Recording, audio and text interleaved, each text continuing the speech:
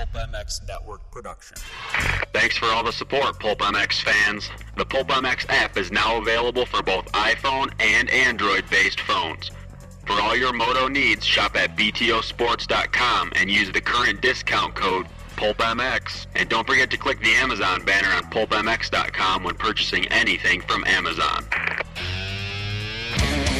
It's the Steve Matthes Show, brought to you by RacerX, presented by btosports.com and Thor MX. The original Moto Podcast, featuring legends of the past, stars of today, season previews and race reviews, introspection, opinion, facts, and laughs. Here's your host, Steve Matthes. All right, everybody, you may remember we did part one of this last week. Check the archives if you want to hear the part one of the question and answer podcast. This is part two. Jason Thomas, Jason Wygant, and I discussing more RacerX online letters to us, posing some of the questions of the day. Thanks for listening. As always, support the sponsors. And here we go, part two of the You Ask, We Answer podcast. We each take 16, if you don't mind. Next one. Yeah, after the conclusion of the last two rounds of the outdoors, I keep hearing the words man-made tracks thrown around. But I think there's an abuse of that phrase. How is Miller Motorsports Park in Elsinore more man-made than other tracks in the outdoors? How are perfectly sculpted jump faces, tabletops, and perfectly groomed and watered dirt not man-made? Which his point is, every track has that. In today's crazy world of moto, does man-made simply mean the track has no hills and valleys and the dirt sucks? Wouldn't a totally non-man-made track simply be a field only to have a course line with banners so the riders know where to go? Also, why does it make my brain bleed when I go onto the forums and Vital? He's got a point. Yeah, they're all man-made. Just hills. I guess he's right when he says, "Wouldn't a totally man-made track?" No, does man-made simply mean the track has no hills or valleys and the dirt sucks? Yeah, I think so. Yeah, I think that is the definition of it. I think he nailed it. Because more and more of these nationals, I mean, Millville, Redbud, Thunder Valley. I don't think Hangtown. I can't think of anything at Hangtown, but there are some big jumps on these tracks. And even Unadilla, which was held up as the natural track of natural tracks. At this point, very little of what it's almost completely changed the layout in the last 5 years. Yeah. So, man has come and done that. Yes. Yeah, it's not the ants pushing up the jumps. Excellent point. I think Bo wins. Yeah, good job, Bo in Denver. Yeah, good job, Bo. All right, next one. 17. How much money would it take to build and run a team like Nick Way did in 2013? In talking to some teams over the years that have semis, now Nick Way didn't have a semi, he had a fun mover. It's $250,000 for running a team, not including rider salaries, just going to do the nationals and Supercross. To put a bike on the track, a rider, mechanic salary, a truck driver, all the races. What do you think, JT? Am I right? Are those numbers correct? I think that may be a little bit high. Depends on how you want to do it. That's how. Yeah. That's an underlying theme in this whole sport is how do you want to go about it? Right. How much money do you want to spend on the bikes? How much, how quality of a mechanic do you want? Do you want your semi repoed at Steel City? Yeah. So I think that's you could definitely get by on less than that. Okay. But I think that's if you have $250,000, that's you're gonna be able to do it correctly. So we'll say that. Cool. I have no idea. So there's your answer. $250. Sounds good. Well, I can break it down if you want. It's pretty easy to do. Yeah, Weege doesn't sound happy with that answer. No, I just think I'm fine with it. doesn't have a ton of experience with all the expenses and all that side. So, I just go to the races to make money. Suck it. Yeah, travel-wise is typically for a rider, it costs about $1,000 a weekend on average to go to a race. Your mechanic salary is going to be anywhere from on the low side of $400 a weekend, $300 a weekend to $800. Truck drivers the same, or truck drivers going to be a little bit more because they have to have a CDL and all that kind of stuff. You have truck expenses. So yeah, I think I've heard for one rider you could probably get away with anywhere from 6,000 to 9,000 a weekend, like all in. Rider expenses, truck expenses, bike expenses, mechanic, all that kind of stuff. So times that times 12, and you're getting anywhere from 75 to 125,000. So if you want to do it cheaply, I think you could do it that way. So I think you could possibly get away with 150,000 if you're trying to cut corners, really. What about bikes and parts, though? Yeah, that's what I'm saying. If I'm adding in another, 25,000 for bikes and parts. So I see. Buy 2 bikes, that's $15,000, 10,000 for parts. So. That's actually all less than I thought it would be, to be honest. Yeah, and I'm not doing it. Trust me, no one on the team is going to be real excited about the way they're going about it, doing it that way. But honestly, it's the way a lot of teams have to do it. So.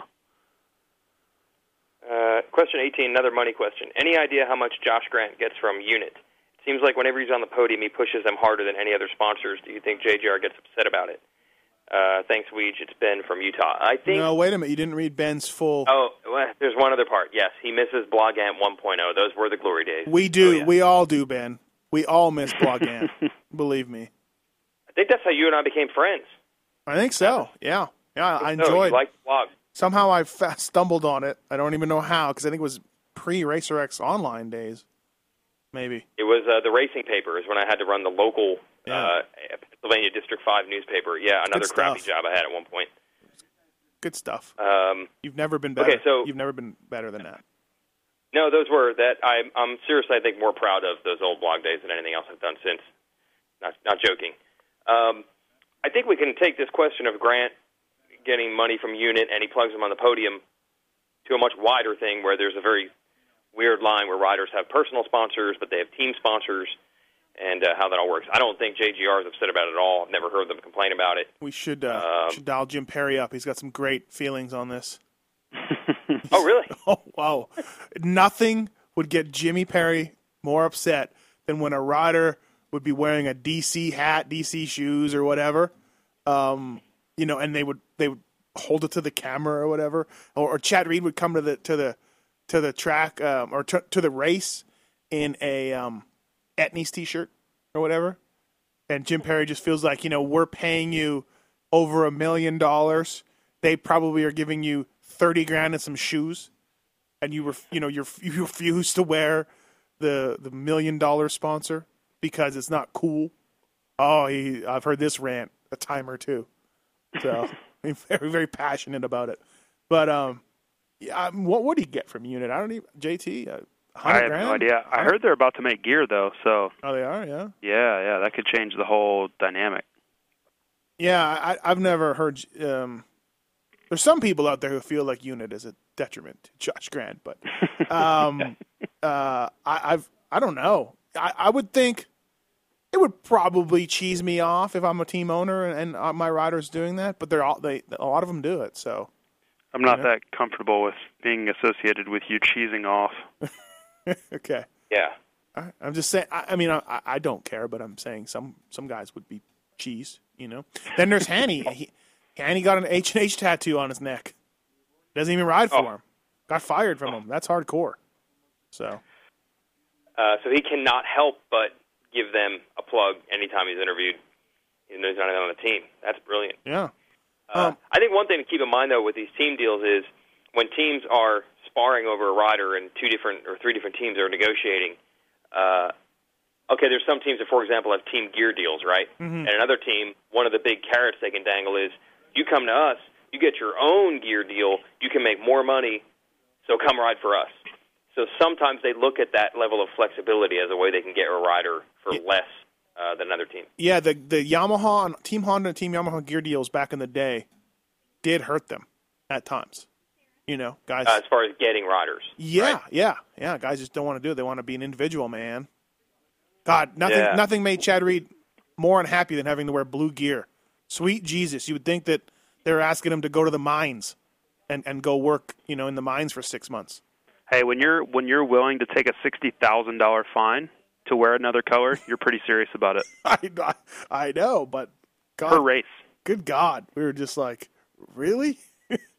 Could you imagine what Weege would do to not get a $60,000 fine? Right. Work in the mines. Hashtag first world problems right there. Yeah. No doubt. Hashtag rich rider problems. Yeah, there was a deal when Damon Huffman was like the hot prospect coming out of the 125. Yeah. And Honda was still the team. He couldn't go to Honda because I think he had a 2-year AXO deal, and you had to wear Fox with Honda. Yeah. And it all got... And then how about AXO? He went to AXO and said, hey, can I get out of my deal to ride Honda? No. Like, really, AXO? Really? Like, hashtag dick. Nah, it's pretty, I mean... Come on, you're going to hold back a guy from Team Honda? But dude, do you understand how much money we spend, or, your company spend on marketing? No, well, it's not but I see now. I see how much money is spent to brand a guy. I'm not saying it's a mid-season move. I get it. No. Yeah. Listen, when Fly goes to hire a rider, there's a plan. There's a marketing plan. There's all these things. They spend money in hopes of a return at a certain point. We should call Huffy. We should ask Huffy. So for AXO to go spend a bunch of money to brand Damon Huffman and then just say, oh, yeah, no worries, you're just going to leave after the first year of your 2-year deal after we spent all this money, and we're going to get nothing out of it now. Sure, no problem. This is the 90s. Probably was $40,000. That doesn't matter. It's how much money they spent in marketing and advertising and all these things that they're going to get zero out of now. Fine. We'll agree to disagree. Okay. Hey, one question, Weege, you skipped on that guy with the KTM 300. Yeah. My question is, why are ex-pros like the GOAT allowed to ride at Loretta Lynn's? To me, it hardly seems fair that the one-time best rider in the world is now considered an amateur because he retired. I don't even know what satisfaction they would get by winning. And this doesn't just cover Ricky, of course, Tim Ferry, Robbie Renard, Travis Parker, blah, blah, you name it. We've covered a little bit before. I see no problem with this. What are these guys supposed to do? Right? Do we all... Yeah, I don't know. Yeah, but if you're an amateur racing them, the answer is, what are you supposed to do? Like, that's the answer? Really? That's the best argument you can get? Look, if you're 30 years old or over, and you're upset that Carmichael, Ferry, Renard are beating you or taking your place at Loretta's, perhaps it's time to really evaluate, what's important in your life. Now, Jeff Emig racing, I think he raced 250A one year. I understand that. I get that. Wait. That's worse? How is that worse? I thought Emig was doing the right thing. He's like, I'm only going to take one. I can cherry pick and race 25 plus and 35 plus, but I will race one class against the fastest riders at Loretta's. No, because it's a showcase for those guys, the kids that are racing that class. It's a showcase for them to get future rides and become professionals. And Fro is taking that from them, that chance. The old guys. It's done. They all got jobs. It's over. The dream is dead. We're just there to race and have fun. I think you're missing the essence of amateur motocross, which is try to get the rules manipulated so you can get the biggest trophy possible in any way, shape, or form, and somehow that doesn't seem selfish at all. Right. Yeah. Go to these meetings, and a guy will be like, I think you need to have a 37-year-old plumbing industry class. Yeah, and I just happen to be a 37-year-old plumber, but I think that's for the good of the sport to have this class. Those older dudes who don't get to qualify because 5 ex-pros come in, that crushes them. That hurts them bad. Yeah, and I don't agree. Let those guys do what they want. They're retired and whatever, So, I mean, if anything, I think that we should keep Robbie Renard out of the class. Just him. Of course. Just Robbie. Would you care to ask what about you, man? You coming back? Do you care to ask John Knowles who he would keep out? No, we can, though. We can try to get him on. I keep threatening Knowles that I'm going to call him up just to bullshit and hit record. So, Jason. JT, you coming back? You going to race? I would like to at some point. It won't be this year or next year or anytime, but at some point I would like to. You need to join the Tomacs as the only father-son to have titles at Loretta's. Yeah, that's a good point. I don't know if I could. Well, I think I could win. I just have to kind of find the right year. I told Timmy when he decides to stop, then I'll go back. Frank has the 84 vet? Yes. That is correct. So you need to join the Tomacs. Next question, I'll read it, Weege, if you don't mind. This is just, again, it's Lane from Boise, right down your neck of the woods, JT. I like it. We need to find a way to get 40-minute plus 2 lap motos back for outdoor motocross. There must be a way. Well, we'd have to build bigger gas tanks for one. ASAP. Yes, because I know a Suzuki 450 will not do 40. It won't even do 40 minutes. It will do about 38, and that's pushing it. I like Weege's point on this. Sorry to interrupt you, JT. I like Weege's point on this. And it goes to longer Supercross mains, longer nationals. Does the racing get more exciting the longer it goes? I don't think it does. It does not. So. And I actually was wrong. We had to build bigger gas tanks to finish motos. Our practice bikes, which had stock tanks, would only do about 29 to 30. So pretty risky in there. Well, you remember what happened with Metcalf? Yeah. So yeah, and I know, like on my practice bike, which I didn't have a bigger gas tank on because they were pretty expensive. We had to have them handmade. At the 28-minute mark, I pulled off every time just because I knew I was pushing it if I went anything past that. So to build a bike that will do 40 plus 2, which is, you're basically, you have to have a bike that will do 46, 47 minutes to be safe, minimum. Mm-hmm. You're going to have to look at huge modifications. Remember the old Euro guys would have just the big square, Dave Thorpe, just the big square on top of your gas cap, like right where your nuts are. Oh, that's a little sketchy. Or vaginas, if you're a woman listening. Weege, do you want to go on your yearly rant about this, or did we cover it, or are you? Yeah, I mean, I've gone there many times. Just, again, Space Mountain used to do loops. I know. It sounds cooler to say the track should be rougher, and it sounds cooler to say the races should be longer. But in reality, it doesn't really make things better. How many motos this year, especially in the 450 class, were last lap nail biters? And you're like, it was just getting good. If they only went 5 or 10 more minutes. Yeah. It very rarely works that the racing gets better as it gets longer. And since they know where the bodies are buried, they're not going to talk about it. I really feel like Stroop and Lawrence needed that extra time. They were just coming on, Yeah. I mean, you could probably do a chart and look at the gaps between riders, 5 minutes in, 10 minutes in, 15 minutes in, 20 minutes in, and it always gets worse.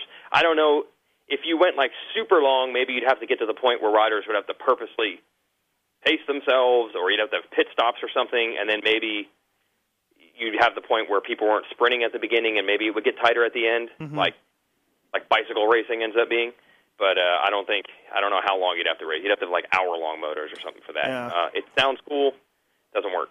And, again, if you think these guys, I mean, we had an email on the Pulp Show about ass clowns that are getting factory bikes like Brayton and Tickle. Hey! If you think these guys, they're just babies because they're doing 30 plus 2, you should, peruse the pits after a moto. Go look at some of these guys. Our own Jason Thomas included. They're spent.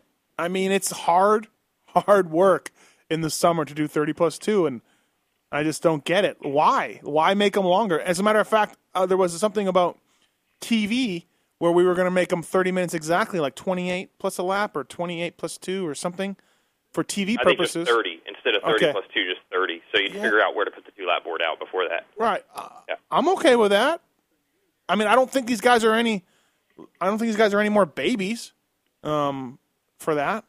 I don't know. It's Space Mountain, bro. Right? Space Mountain. Yeah, and I know Bob Hanna raced 45 plus 2 in the heat, and he didn't pace himself at all. He sprinted right from the get-go. Yeah. He did not. Just watch the tapes. Those guys were going way slower. I mean, there's a million factors, 4 strokes for one, of why they're going faster now. But we can go on that Jerry Robin 85 CR250. You know what I'm saying? Like, dudes are just pushing so much harder than they did back then. You're comparing apples to oranges to say that Hanna did it. These guys suck. Yeah.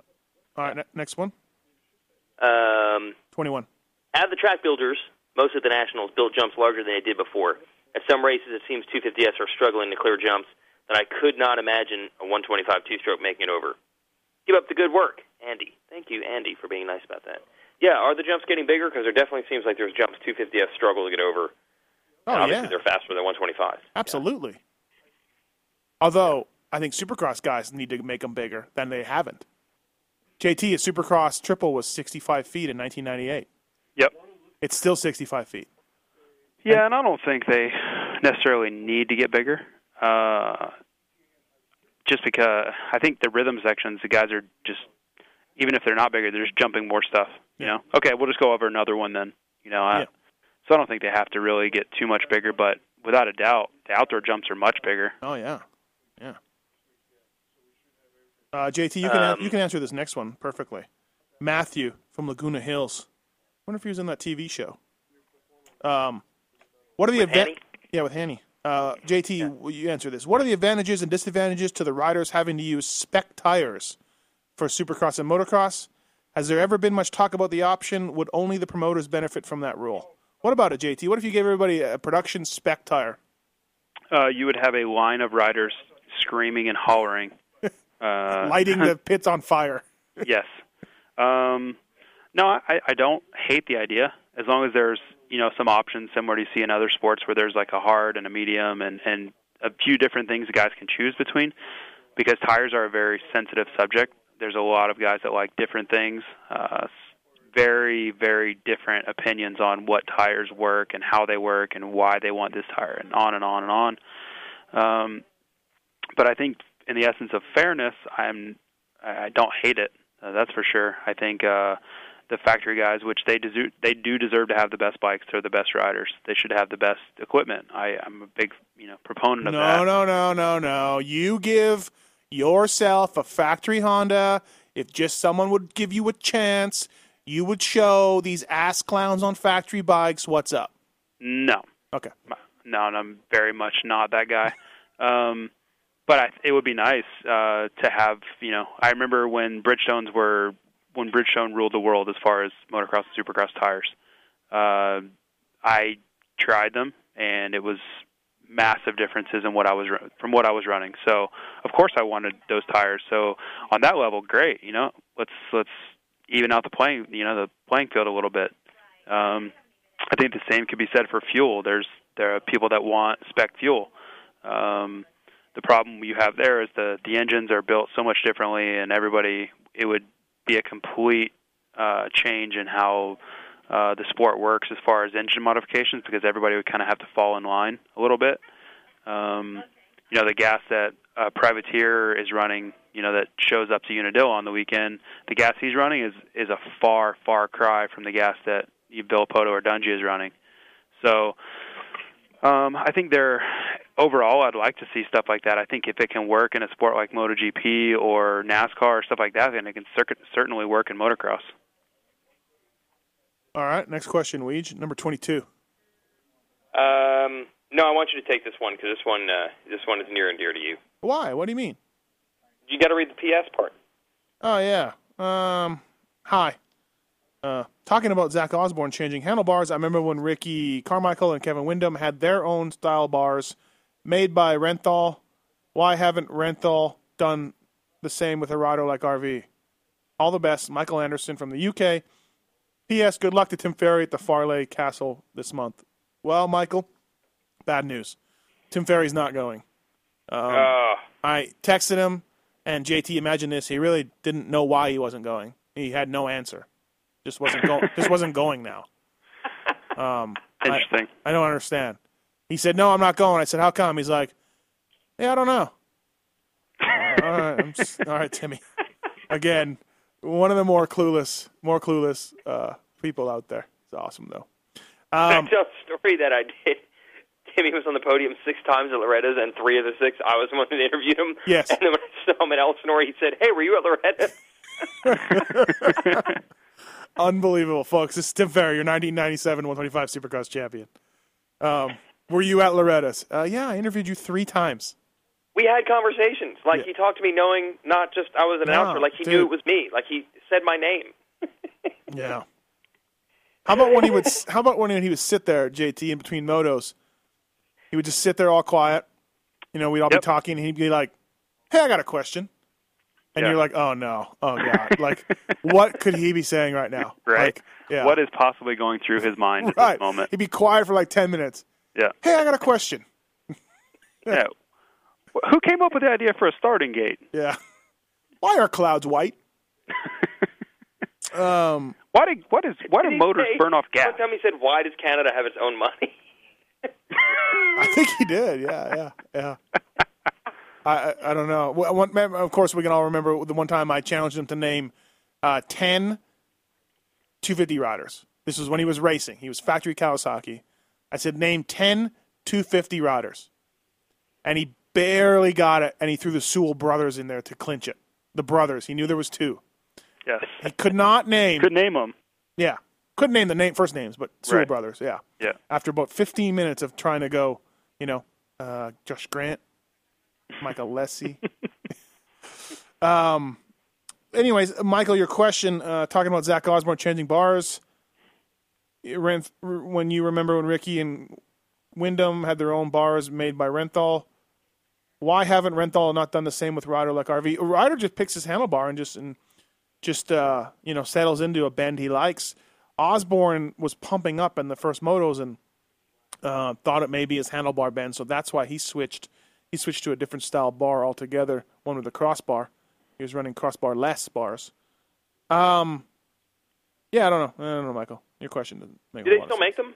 Do they still make the Wyndham bend or MC bend? Yeah, well, they update them. Like the Pro Tapers at Yamaha, they were Doug Henry bend, and then shortly after Chad winning, a bunch of races his rookie year, all of a sudden they became the Henry Reed bend. So I don't know how many years in the future they'll just keep putting a slash there. Henry Reed, Sean Cirillo, Ryder DiFrancesco bend. I don't know how long they'll do that for. So it's that time again. Thanks for listening to the RacerX podcast show, brought to you by BTOsports.com, presented by Thor MX. I appreciate it. Don't forget to click on the Amazon banner on pulpmx.com to help out pulpmx.com. We appreciate it. Listen to these commercials. Buy from these sponsors. Thank you for listening. See you on the other side.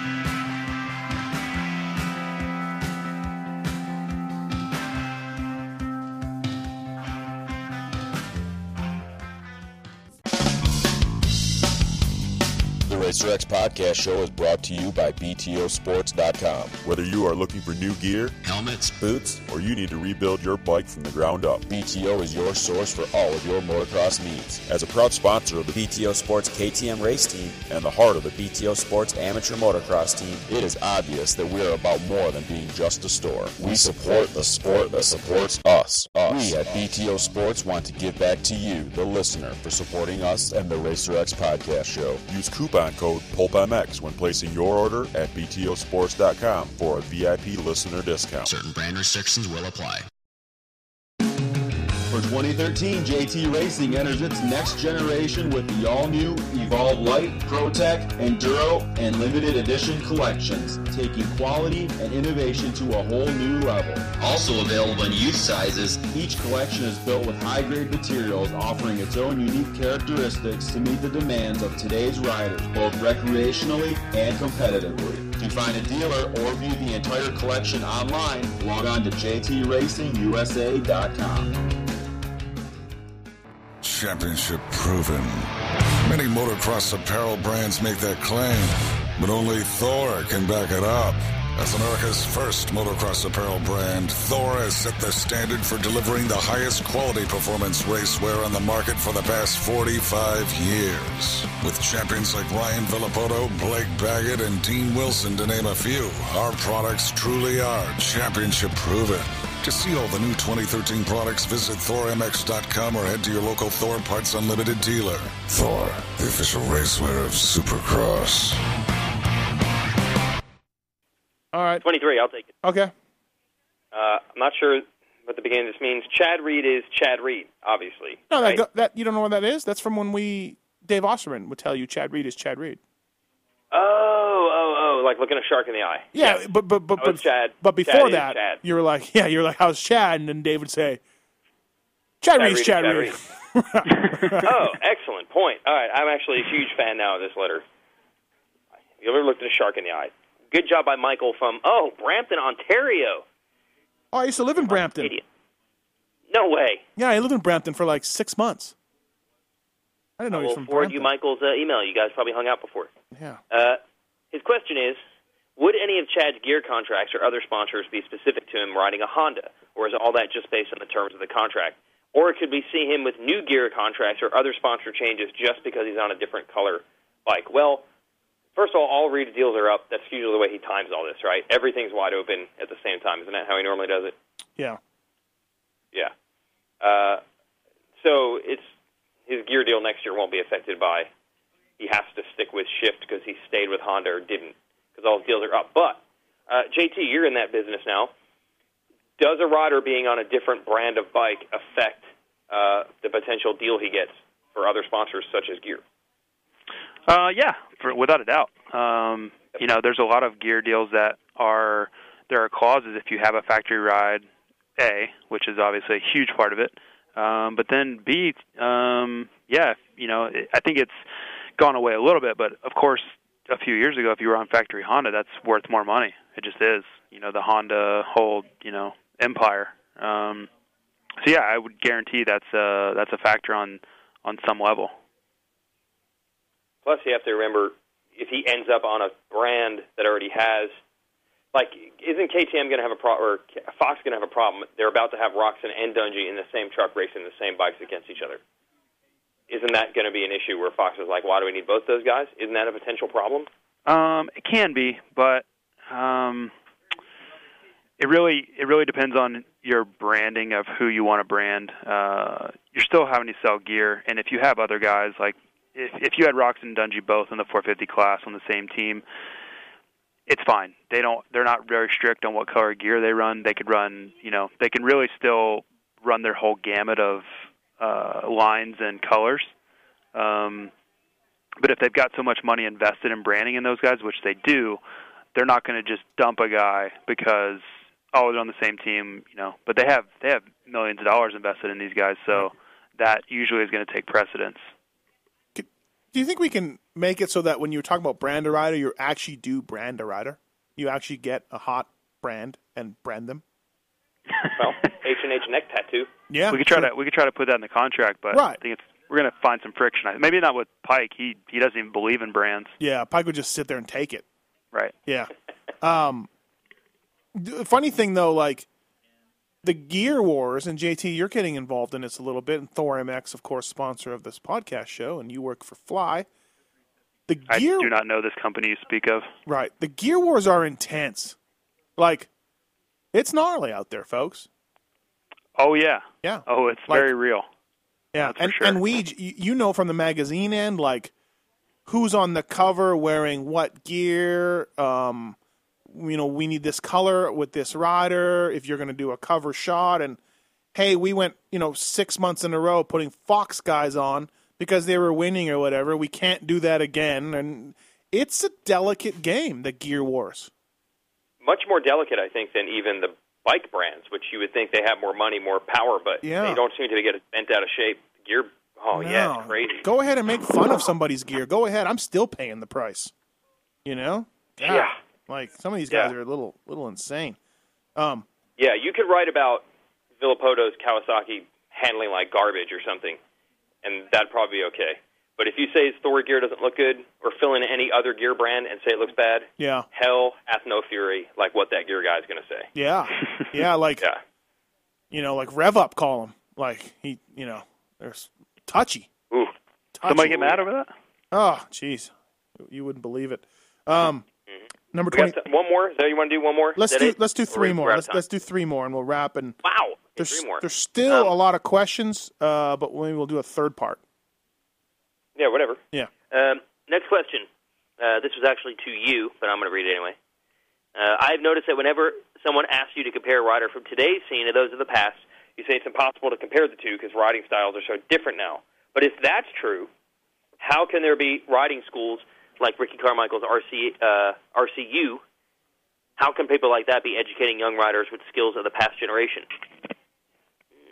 It's from Emily. I don't know, bro. Good luck. I'm glad you took this question. I don't know how to pronounce that. Yeah, it's a very strange spelling of MLI. Well, the question, like when I say it's impossible to compare, that's more like people who say, "Hey, is Marty Smith faster than Ryan Villopoto was or whatever?" That's a common thing, and it's cool to bench race about. But my standard answer is it's really hard to compare because bikes and riding styles have changed, and who knows what, and this and that. I mean, even JT, you're a believer that it's hard to compare RC and RV because the bikes are so much better now. And we're just talking 7-year-old 4-strokes, right? And you're in the camp of saying that Ryan Villopoto's motorcycle is a lot better than Ricky Carmichael's. So never mind, riders themselves. But yeah, you have a point, Emily. You should get some money back from any motocross schools that you have taken recently. And unless they're with newer guys. Unless they're with newer guys, there is some of that. Travis Preston has mentioned that to me. Ping has mentioned that before, like that. What was this thing, JT, with the clutch and the whoops? Which way did he fall on that? Who with who? Me? Pingree, yeah. And Ping had no idea what it was about. He didn't believe that was possible that anybody did that. Because Gary Bailey was saying that. Oh, here we go. Be careful. Was it Bailey? Someone taught their students to use the clutch and the whoops? Yes. Well, he's a big proponent of it in general, but I know. And Ping said they were nuts. Right. Yeah. And then you were like, "Oh, actually, I do it." So no, I don't. I never did it, but I know Reed and Byrne and all these guys do it. Right. So the point being, like, here we have Ping and another teacher disagreeing on what to do, and there's no right or wrong way.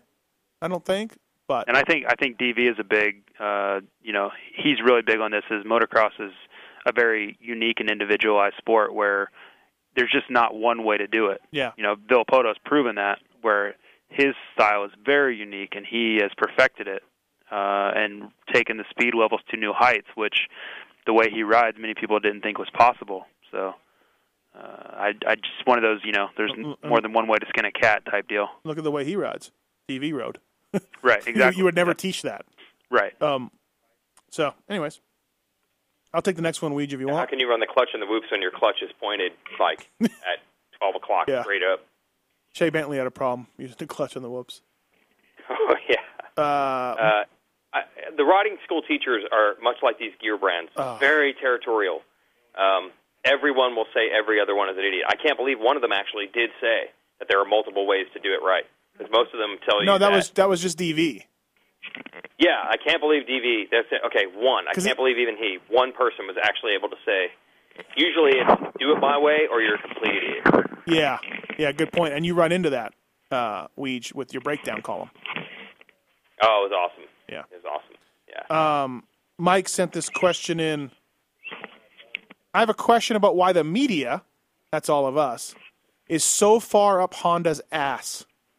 Given the bike has been twitchy, handling machine since 2009, and to this day the handling cannot be ironed out, why is it not derided more as much as a Yamaha? Not to mention it is a pig in the motor department. Need proof? Look how many companies sell clamps and different offsets or linkages for it. Further proof, look at what the factory has done this year to try to dial it in. SFF fork, air fork, 2012 conventional fork, a litany of clamps and linkages, and the bike gets a free pass.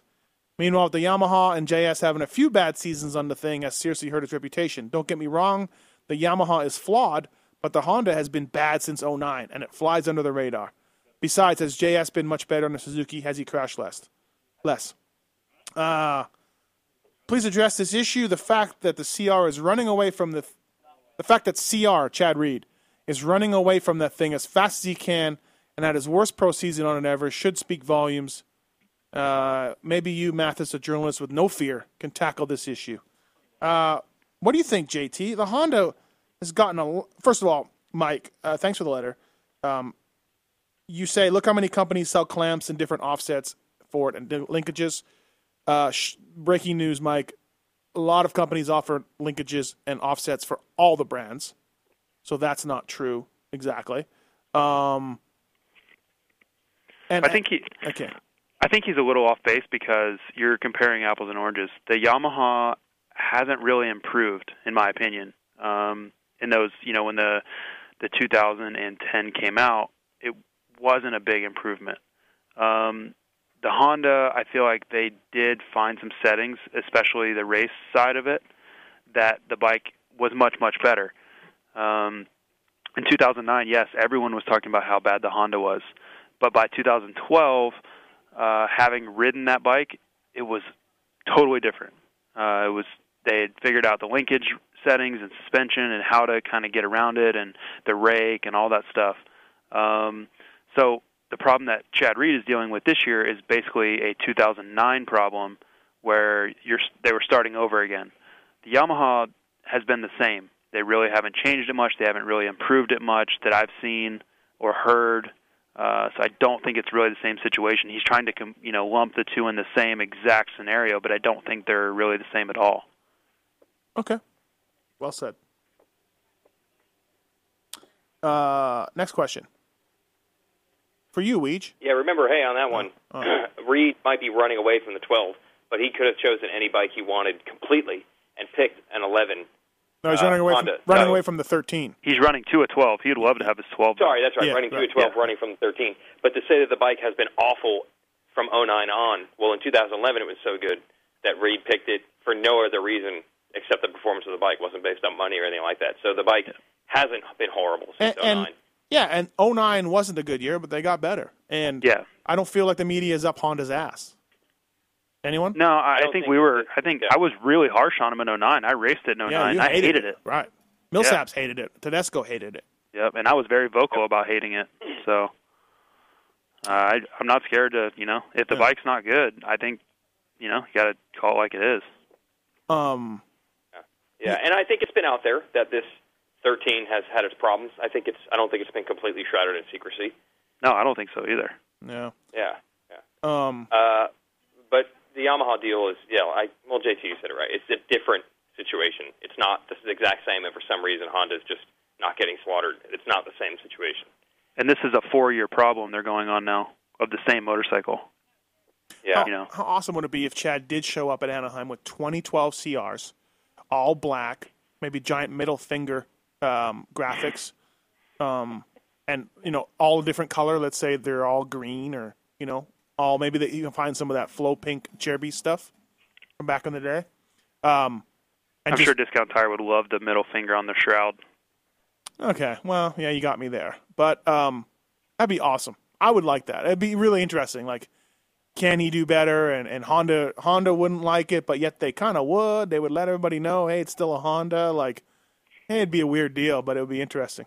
So something similar to what MCR built. Yes. Okay. I feel like MCR's thing hasn't caught on. Said that they didn't get enough credit because KTM developed an all-new 450 for Dungey, but they developed the first ever MCR 450 and also had a good year.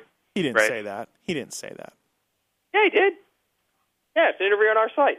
He said, I don't know why we didn't get credit. This is the first year of an MCR 450, and we won a moto on it. But everybody just talks about KTM. Is that awesome or what?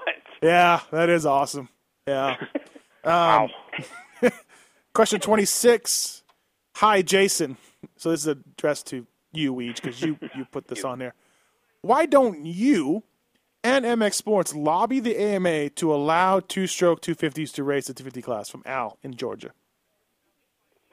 Well, we covered this one earlier. Well, you put it in here, so I figured you. Yeah. Well, I didn't know how the answer would go with the previous. Yeah, it's like we said. Why don't you do it, though? Why don't you yourself? Oh, me personally. It says me you. personally. Lobby the AMA. Yeah. First, I'll lobby the AMA to do a podcast with you. I'll use my power for that. Yeah. Because it's just, I wish it worked that way. I do. I think it would be awesome if the rule makers could just say, we're doing this, everybody else suck it. Deal with it. It's better for the racing, it's better for this, it's better for that. But the sport isn't big enough. There's such a strange interplay in motocross with the participant side and the fan side. In Major League Baseball, there is no connection between Major League Baseball and people that play baseball at home in their backyard. There's zero connection. They don't care about that. They're not connected.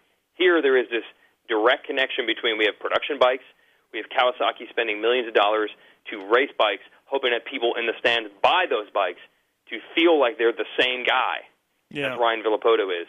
it just gets so much more complicated when you have that situation. Damien says, my question for the podcast, how exactly do the pipe manufacturers tune a pipe for the machine? I'm asking from a two-stroker cone pipe perspective, but I know the four-strokes have their tricks too. What is the process? Does anyone actually own a four-stroke? Yeah, good question, right? It's really a diameter of tubing, not so much so because there's a lot of clearance issues. It's length of the pipe and length and diameter of the core in the muffler that do it. And there's a way to shorten it and lengthen it to get more power and move power in a certain range that you want it in. There's don't forget you got to meet sound, so there's definitely the core of the muffler itself is important in that end, as is the tip and how big the outlet is. A little bit, it's not as far as I know, is my opinion, it's not as precise and as big of a change as two-stroke, but there is some science to it. So, all right, this last question is for JT. We'll get to some more another time, perhaps. JT, my question is about Chad Reed. Chad has burned all his Japanese manufactured bridges, and it seems he always has problem within the industries for whatever reason. What really is his problem? Obviously, he is very talented and fast, but he seems to be his own worst enemy, especially when it comes to working with a team. Good thing he has his own team. Now, he's slow, and he's ended his relationship with Team Honda. Is Chad just a hostile and angry person? That's the way I view him. Obviously, I'm not a Chad Reed fan.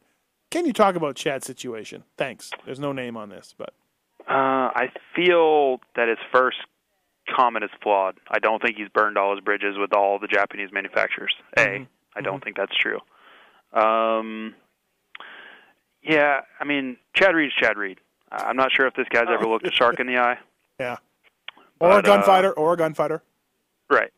No, I just, Chad is very outspoken. He is honest to a fault and he's very straightforward to a fault sometimes. If something is wrong with the team or motorcycle or personnel or this or, on and on, he's going to let you know about it, and tact isn't always his strongest suit. What about if you're not as fast as him at the practice track, JT? In what way? Is he honest about that? Oh, yeah, he's brutally honest. Like, say, your whoop speed, Emphasize for example. Brutally. Or your whoop speed, for example. Right. No, I just think this sport is very PC. No one really says what they really mean a lot of times, and everyone tiptoes around people's feelings and the truth, and, there's just so much ass-kissing, really, when it comes down to it, that he's just not, that's just not his personality. He doesn't play that game. And sometimes, it's not always to his benefit. So I think, a lot of fans don't really know how to take him. A lot of times it comes off as him whining or complaining, but when it really comes down to it, he's just telling you how he feels. If he doesn't think this is fair, he doesn't think this is right, or this is good, or he's just telling you. You're not going to hear that from a lot of guys. So take it or leave it. Not everybody likes that approach, but that's him, and I really honestly don't see him changing that anytime soon. I think he's, and this comes from a guy, we did not get see eye to eye at Yamaha. We weren't big fans of each other. One time, our suspension guy, he wasn't happy, and he said to the suspension guy, "Hey, do we have to hire somebody who knows what they're doing with suspension or not?" And I'm like, wow. But I've come around, and I think he's changed a little bit. I've come around a little bit on him. He's come around. And I think we should appreciate him for his candor and the way he is. Maybe you don't like him. That's fine. A lot of people don't like Tony Stewart or Tiger Woods or whatever. I get it that you don't like him. I could totally see where someone wouldn't be a fan of Chad Reed. But just like J-Law when he raced, not now, but when he raced, we need those characters. We need those type of people in our sport. We can't all be Ryan Dungey, Yep. What do you think, Weege? Yeah, I agree. What's strange to me hearing these letters and just in general the feedback you're hearing from the fans, it's amazing how much the tide has turned against him. I mean, 2 years ago when he started the team and was doing really well, it was like Reed was the people's champion. And the complaining and the outspokenness, I think people really like that for the reason you just said. We don't get it much. It's really a refreshing change. It's what we all want. Honesty, real answers, real in-depth insight, not just political correct stuff.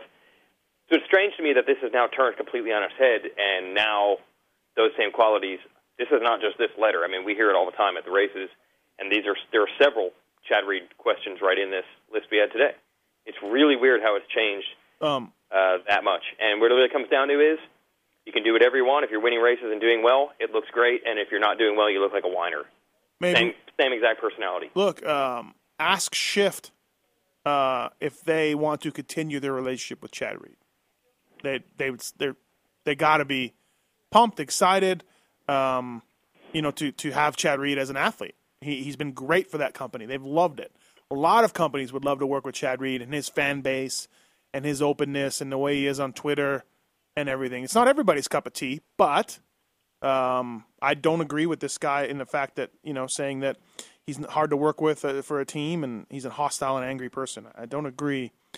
For as many people as you may say that he's hostile and angry, you could find as many people saying that he's awesome for the brand and for a rider and for the team and everything. So, Yeah, and I think his guys over there at that team, they seem like one of the closest knit groups of any team at the races. Yeah. Those guys are all. They're all seem like they're in a good mood. They're not like, oh God, I hate this job, I hate this life. Like they're all laughing and joking, and they seem to get along. JT, you know them all well. Goose and Lars and Goose and Lars and Goose and Lars. Osterman and Oscar, Joel, and Shane. They all left jobs to go there, by the way. Yeah. Osterman was really the only one I could think of that didn't have a gig going already. For them they chose to go there. So I think he gets a bad rap, and I think there's a lot to what Weege said too. When you're winning, it doesn't matter what you say or do, as long as you don't wear a crown and a gown out at the U.S. Open. You're pretty much good to go. Yeah, you can do anything you want. Right. If he comes back and wins next year on whatever brand of bike he chooses, then again he's people's champ because he's like, Honda wanted him to do this, Honda built a bike like this, he told him to shove it, he backed up what he said, he made all his trash talk come to life, and he proved it was the bike and he won. And that's kind of what he did in 11. So it really, what he's saying really doesn't have any bearing on it. It just, with the results. And also, next year, he'll be awesome. He's really good, too, in the media for dropping hints and getting his message out. He's good at that game, and that's fine. Whatever, that's part of it, More racers should be more like Chad Reed than less like Chad Reed, I feel. And more people should look at sharks in the eyes. All right, is that it? We didn't cover them all, but... Yeah, we have a part 2. Yeah. We're doing all right. Yeah. The BTOsports.com RacerX podcast.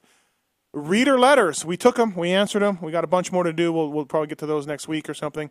Presented by Thor MX. Thank you, Jason Wygant. Thank you, Jason Thomas. Yep, and we'll get back together. See you guys. Later. This has been the BTOsports.com podcast show brought to you by RacerX.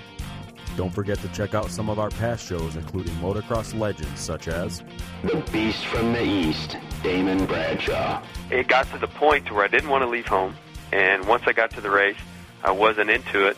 If I wasn't going to give 100%, I'm not going to take their money.